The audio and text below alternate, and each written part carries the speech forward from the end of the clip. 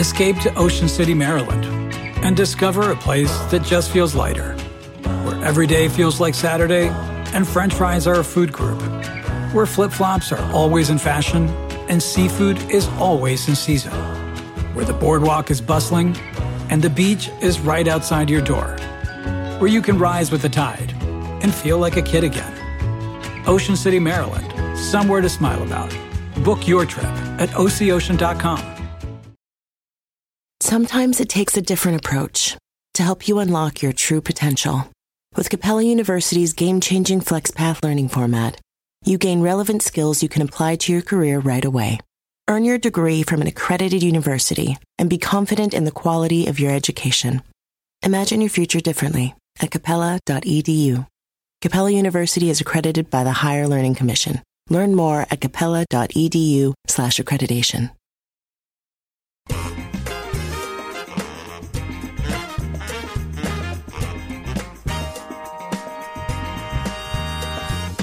Welcome to this week's episode of the Modern Mentor Podcast. I'm your host, Rachel Cook.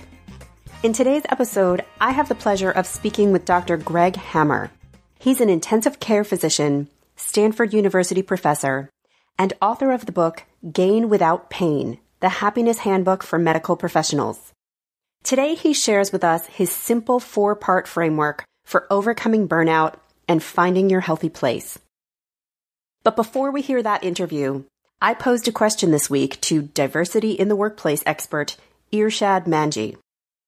I asked her, how might a hiring leader consider someone's cultural fit on a team without leaning into biases? And here's what she had to say. In 2 words, confident humility. You, as the hiring leader, would be wise to show confident humility by asking one question at the end of the final interview with the candidate. About the process that my team and I took you through, has that process revealed any biases to you? You can assure the candidate that this is not a gotcha question, but one that you and the team would like to learn from in the spirit of being humble enough to be critiqued and confident enough to grow. Depending on how the candidate replies, you'll be able to gauge all kinds of things that show whether that candidate can embrace and even evolve the culture of the workplace. How does the candidate handle spontaneity and surprise? Do they see it as awkwardness or awesomeness or both? Do they seize on the opportunity to express themselves? And how do they express themselves? With humility of their own? With reckless abandon? Somewhere in between? Beauty is, the question itself leads to teachable moments for everyone, the candidate as well as the hiring team. And now, the interview with Dr. Greg Hammer. Well, Greg, thank you so much for joining me today on the Modern Mentor Podcast. I think that what you study and what you write about and what you focus on is timely always, but particularly so right now. What I would love to do is start with this concept of burnout. The idea of burnout, I think, is something we've heard a lot about, we've talked a lot about, and I think we use that word colloquially in conversation a good deal, but would love to get your expert point of view on what constitutes burnout and why in particular it seems to be on the rise right now. Sure. First of all, great to be with you, Rachel. Burnout, yes, I think it's one of those terms that does get thrown around a lot. What burnout means is really a state of emotional and physical exhaustion, which is related to stress.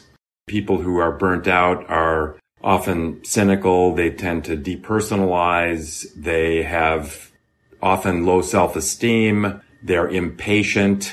They may kind of blow up and be temperamental.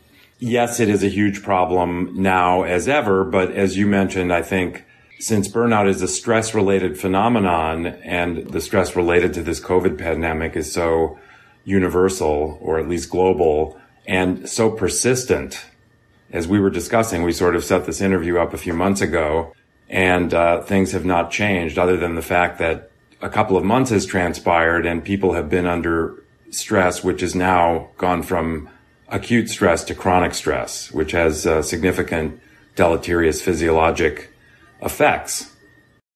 I'm curious about a couple of things that you've said. I'm a really big believer that we all have the power to define and achieve success on our own terms. And so if I'm talking to somebody in the context of their career and they're describing themselves as being in a job that is analogous to this experience, right? I'm in this job and the stress is chronic and it's weighing heavily and I'm not sleeping well and I'm not eating well, I might advise them to really think about changing their circumstances. It might be time to look for a new opportunity, new boss, new career path. The reality of the COVID pandemic and where we are right now is a lot of the circumstances we're managing, we don't have the power to control. And so I think the only thing we can control is our behaviors, our response to it, the way we react and manage. And so I'd love to hear a little bit about how you're advising patients or people in your circle around how to navigate this moment and acknowledge the reality of the consequences and take them seriously, but also conduct ourselves in a way that keeps our health and wellness at the forefront. That's an excellent question. I think a couple of points sort of from the 30,000 foot view. And one is that we have a negativity bias. We tend to hold on to the negative things and let go of or forget about the positive things. And the other 30,000 foot view thing of import is that we tend to dwell in the past and the future. We talked about acute versus chronic stress, acute stress being adaptive in many cases. Dwelling in thoughts of the past may be adaptive when it comes to learning from our mistakes, for example, and also savoring wonderful memories that we've had. It may be adaptive to think about the future in terms of being optimistic about something that's going to happen, a get together with family or a loved one or a vacation or what have you. And also we need to plan. So we need to put bread on the table, etc. So those are adaptive considerations of the past and the future. But when we obsess or have our thoughts dwell excessively in the past and the future, and we combine that with our negativity bias, we tend to experience shame and regret, embarrassment when we consider the past. And then in the future, we tend to be fearful and anxious and we tend to catastrophize. So there you have our negativity bias at play and our obsession with the past and the future. It may have been, from an evolutionary standpoint, beneficial to be constantly on the lookout. Maybe there's a saber-toothed tiger lurking right outside the cave. We always have to be on guard.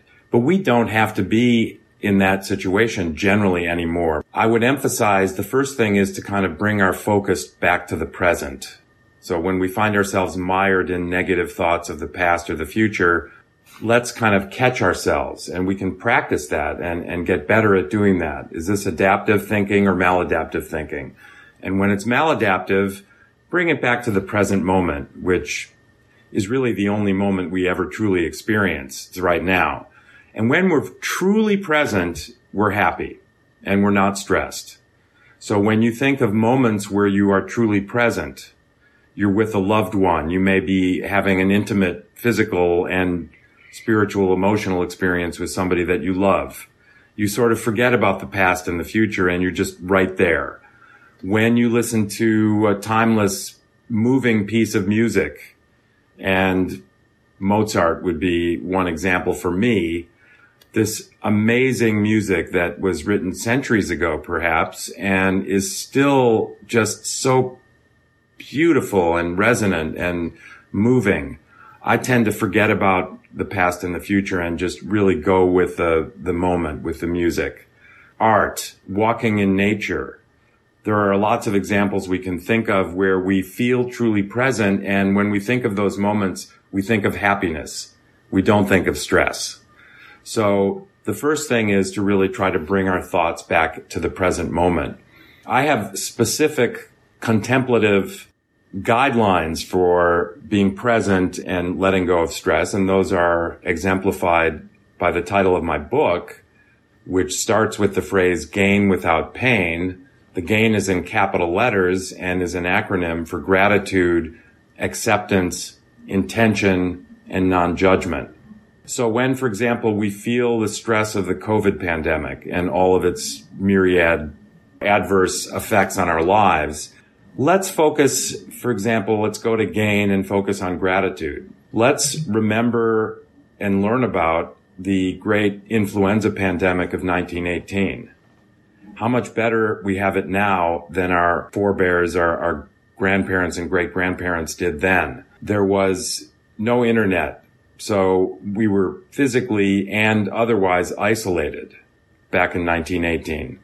And now you and I are meeting each other and having a lovely conversation, and you can get in touch with people that you love and care about and have Skype sessions or other video chats. You can be connected.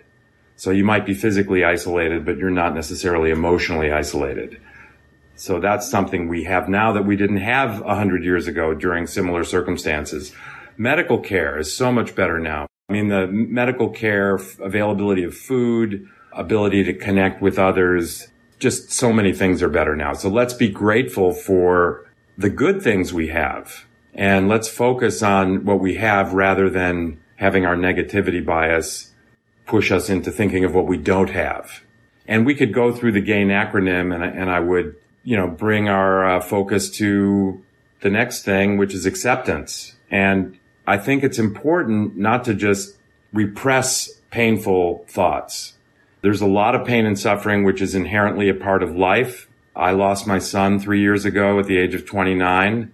There's nothing I can do about it. So with regard to acceptance, we need to discern between what we can change and what we cannot change. Things that we can't change, we need to sit and really open our hearts and bring those things closer and closer until we merge with them.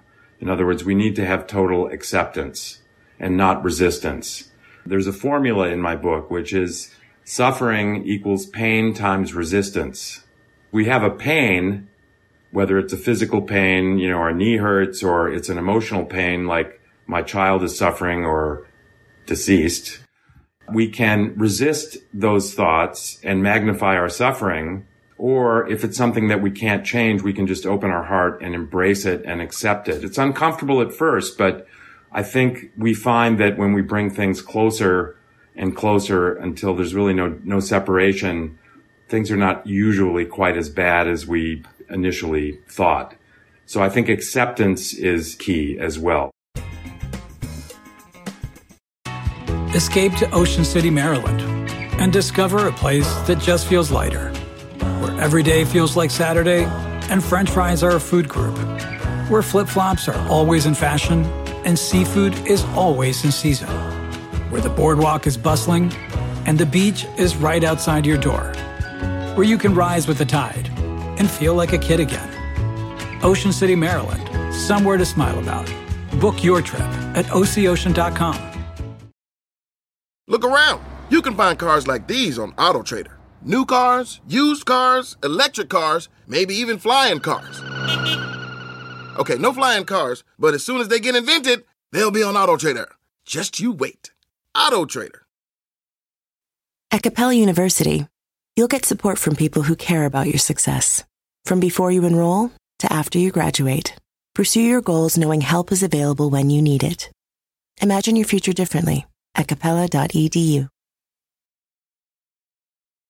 So what I think I hear you saying is that gratitude and acceptance, sometimes those can seem in conflict with each other, right? How do I accept the bad and feel grateful at the same time? But I hear you saying that it actually is possible, and it's actually where we should be investing our energy. So we can simultaneously say, this pandemic is bad, I'm overwhelmed, I'm trapped at home, I haven't seen my family, there's a lot that I'm afraid of, but I am going to accept all that, and at the same time be grateful that I do have a home and I am safe and I haven't seen my parents, but I can Zoom with them and I can talk to them on the phone, and I do have access to some of the basic necessities that maybe people in 1918 wouldn't have access to. And so it's not gratitude with the intention of washing away what's hard. It's sort of gratitude as a companion to acceptance. Is that a fair way to think about it? Exactly, Rachel. I think you did a good job interpreting that. The elements of GAIN, gratitude, acceptance, intention, and non-judgment, are all interrelated. Yes, we can be grateful for what we have and accept the discomfort or pain associated with what we don't have. But when we need to be adaptive in our framework of thinking, and that's something that we can discuss under the next part of the acronym, which is intention. Things could be a lot worse, and we could be grateful for that. We should be grateful for that. And so when we're dwelling on, oh, woe is me, catch yourself doing that and then just turn your attention to gratitude. Right now, I'm grateful for X, Y, and Z. I accept the pain and suffering of A, B, and C. Intention is essential, for example, to mindfulness, which means that we can be purposeful in guiding our thought processes. So we discussed the fact that we have this negativity bias, but we can modify that. We can actually retrain or rewire our brains to transcend this negativity bias. A good example of how we can use our purposeful nature and intention to rewire our brains is manifest in a project that's been ongoing at Duke University for several years. I think it's still going on, but one can search 3 Good Things, Duke University, and they've had a study that you can join actually virtually. The idea basically is that we think of 3 good things before we go to sleep at night. Instead of taking stock of our day and thinking of all the things that went wrong and that we regret and, oh, I shouldn't have done that, or I shouldn't have said that, or this didn't work out. Think of 3 positive things. So, for example, I know tonight I'll think, what a beautiful day in Northern California it is today.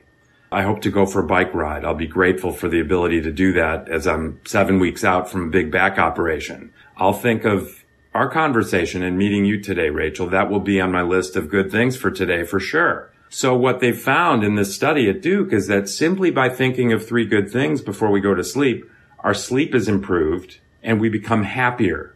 So that is an excellent example of intention, simply by being purposeful about what we think about for 15 seconds at the end of the day can actually start to rewire our brain toward a more positive and happy and resilient outlook. That sounds like a really lovely way to end the evening and to enter into sleep. And I think it's really important. There are a lot of, how do I say this? Almost snake oil salesmen and women out there who I think lean very heavily on some of these concepts of mindset and just think it and just imagine it. And by the way, if you don't end up manifesting the outcome, you were doing it wrong. But I think, what you're giving us is a medical point of view. There is legitimate science behind what you're telling us. And I think that's a really powerful thing for us to keep in mind. We may not be able to control our natural biases or inclinations, but we certainly can control our actions and behaviors. So that's a really helpful framing for thinking about the end of the day. Absolutely. Well, I think that we can also modify or change our biases also. When we find that we're having judgmental, biased thoughts, we can recognize that we're doing that and then kind of sit with it for a moment. Is this really legitimate? This person that I was judging may be just the most beautiful person there ever was. I'll give you an example and we'll get into non-judgment here. I work at the Children's Hospital at Stanford as a pediatric intensive care physician and anesthesiologist, and I have a research lab there as well. I get to ride my bike to work. Every day I go through this beautiful lane that's rather narrow. It's covered with a beautiful canopy of tree leaves and branches, and it's just lovely. And sometimes the sun is coming up and it's beautiful. And then as I'm riding down this lane, I encounter a person who's walking on the path in the same direction I'm going. And then I notice they're kind of in the middle. Why are they walking in the middle? They're going to be in my way. And then as I get closer, I see they're looking at their screen. And then I see that there are buds in their ears. And I'm thinking, wow, this person's walking down this beautiful lane with the new sunlight of the day filtering through the leaves. And why are they looking at their screen? So I start to make all these judgments. And then I catch myself because I just did my gain meditation and I committed to being as non-judgmental as possible. And maybe, I recommend that people pick one of those items of gain and have a goal for the day. I'm going to be non-judgmental of the first person I see that I find a little bit annoying. So here I am, I'm riding my bicycle, I'm getting closer to this person. I just realized I started to make these judgments and assumptions and maybe biases. So as I catch myself doing that, I let go of those judgments. And as I'm riding past the person, I look at them and smile, and they look up at me and smile. And lo and behold, it was a really pleasant experience. That's a great example. I appreciate your sharing it. What I appreciate most is that in that example, you yourself, as the owner of this framework, are not perfect, and you're still growing and evolving and having self-awareness. And I think that that's a really helpful picture. We can talk about my other imperfections offline, because I'm certainly far from perfect, Rachel. I can't imagine that. So we've been talking about this GAIN framework, but you've now used the word meditation or practice a couple of times. And I would love it if you could give us a little bit of insight into, so how do we take these 4 pieces? So let me practice. It's gratitude, acceptance, intention, and non-judgment. Is that right? Yes, it is. Now, how do we take those 4 pillars or buckets and turn that into a practice? What does that look like for you, if you wouldn't mind sharing? And what do you think is a good way for people to get started using it? You know, I've been teaching this GAIN meditation to my students, residents, and fellows. And at the end of my talks and with my trainees, I do a brief meditation. And the idea is that we learn in small increments. So, and we don't necessarily in medicine and in other busy professions, including parenthood, have time to go to a yoga class or sit for 30 or 45 minutes or what have you. So I sort of devised a 3-minute version of the GAIN meditation, and I strongly recommend that people learn about it and they practice it. And so for me, I get up in the morning, I open the blinds. So I sit, I have a little singing bowl that I wrap with a mallet, and I get into my breathing. So I just slowly inhale through my nose to a count of 3, pause to a count of 2, and without effort, let the breath go to a count of 4. When we slow our breathing down and get focused on it, it's really the basis for many kinds of meditation and just mindfulness practice. Get into your breath. So I do that a few times. It slows the breath down. It brings down the heart rate and the blood pressure. It lowers the adrenaline in our body, actually.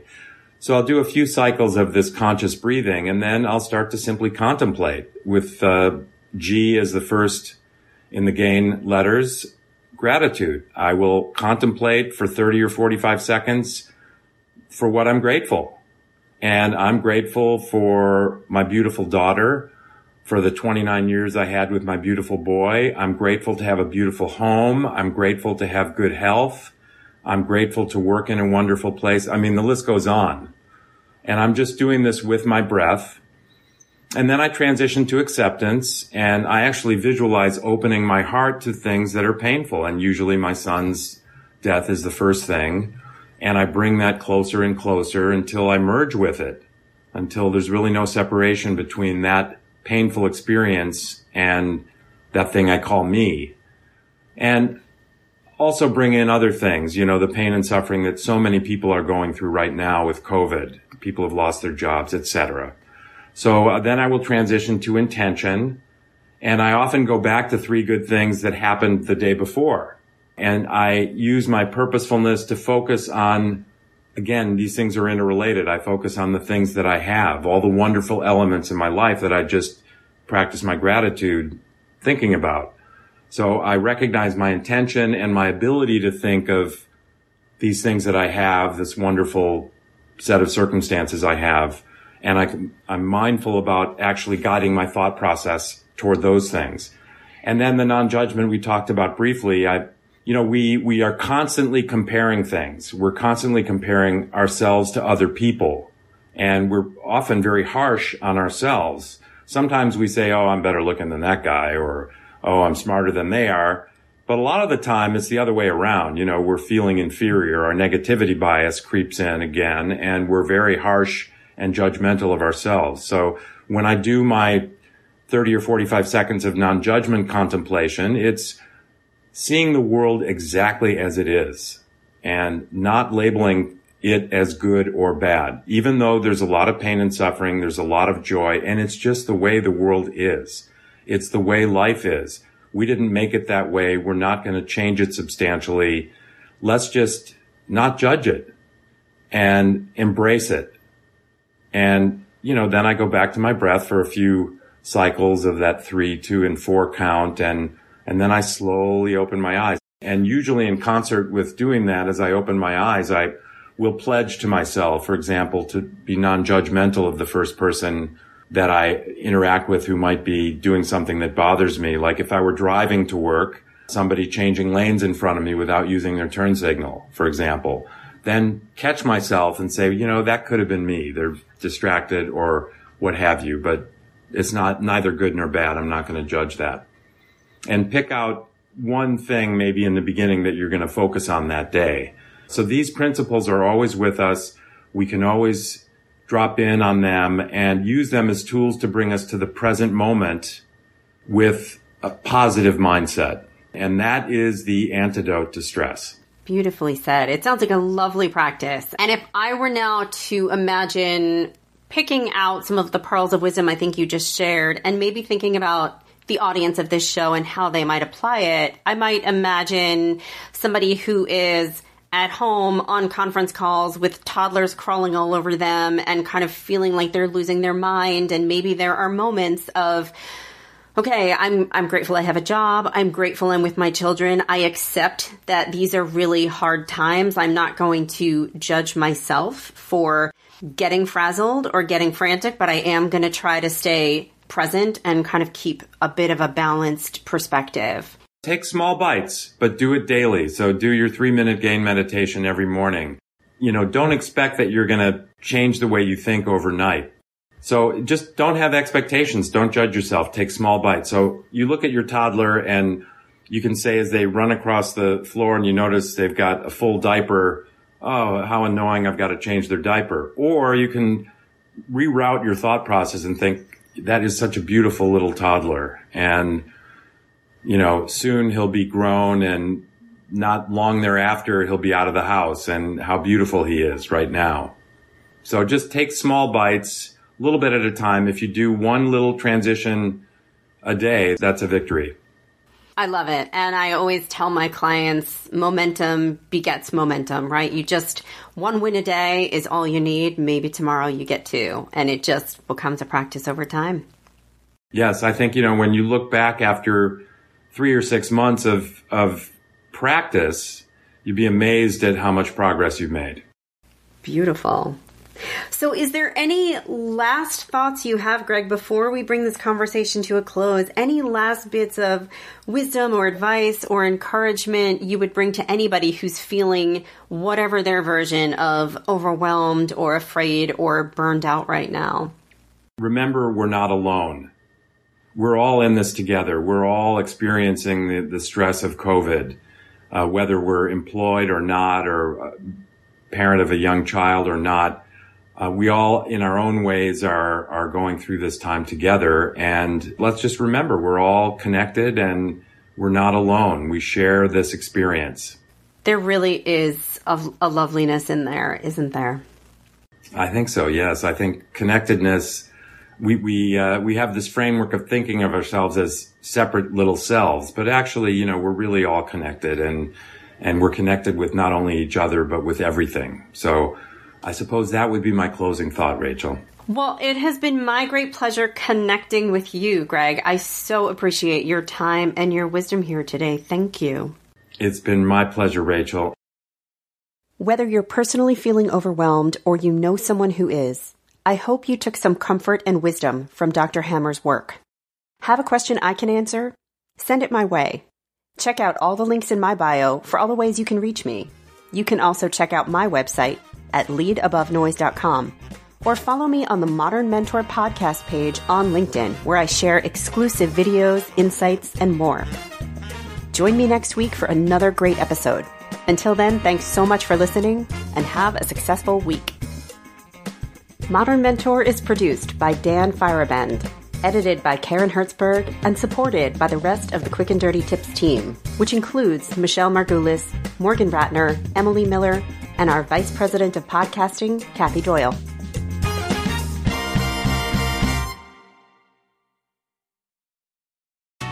Escape to Ocean City, Maryland, and discover a place that just feels lighter, where every day feels like Saturday and French fries are a food group, where flip-flops are always in fashion and seafood is always in season, where the boardwalk is bustling and the beach is right outside your door, where you can rise with the tide and feel like a kid again.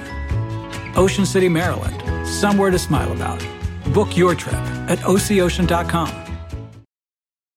Sometimes it takes a different approach to help you unlock your true potential. With Capella University's game-changing FlexPath learning format, you gain relevant skills you can apply to your career right away. Earn your degree from an accredited university and be confident in the quality of your education. Imagine your future differently at capella.edu. Capella University is accredited by the Higher Learning Commission. Learn more at capella.edu/accreditation.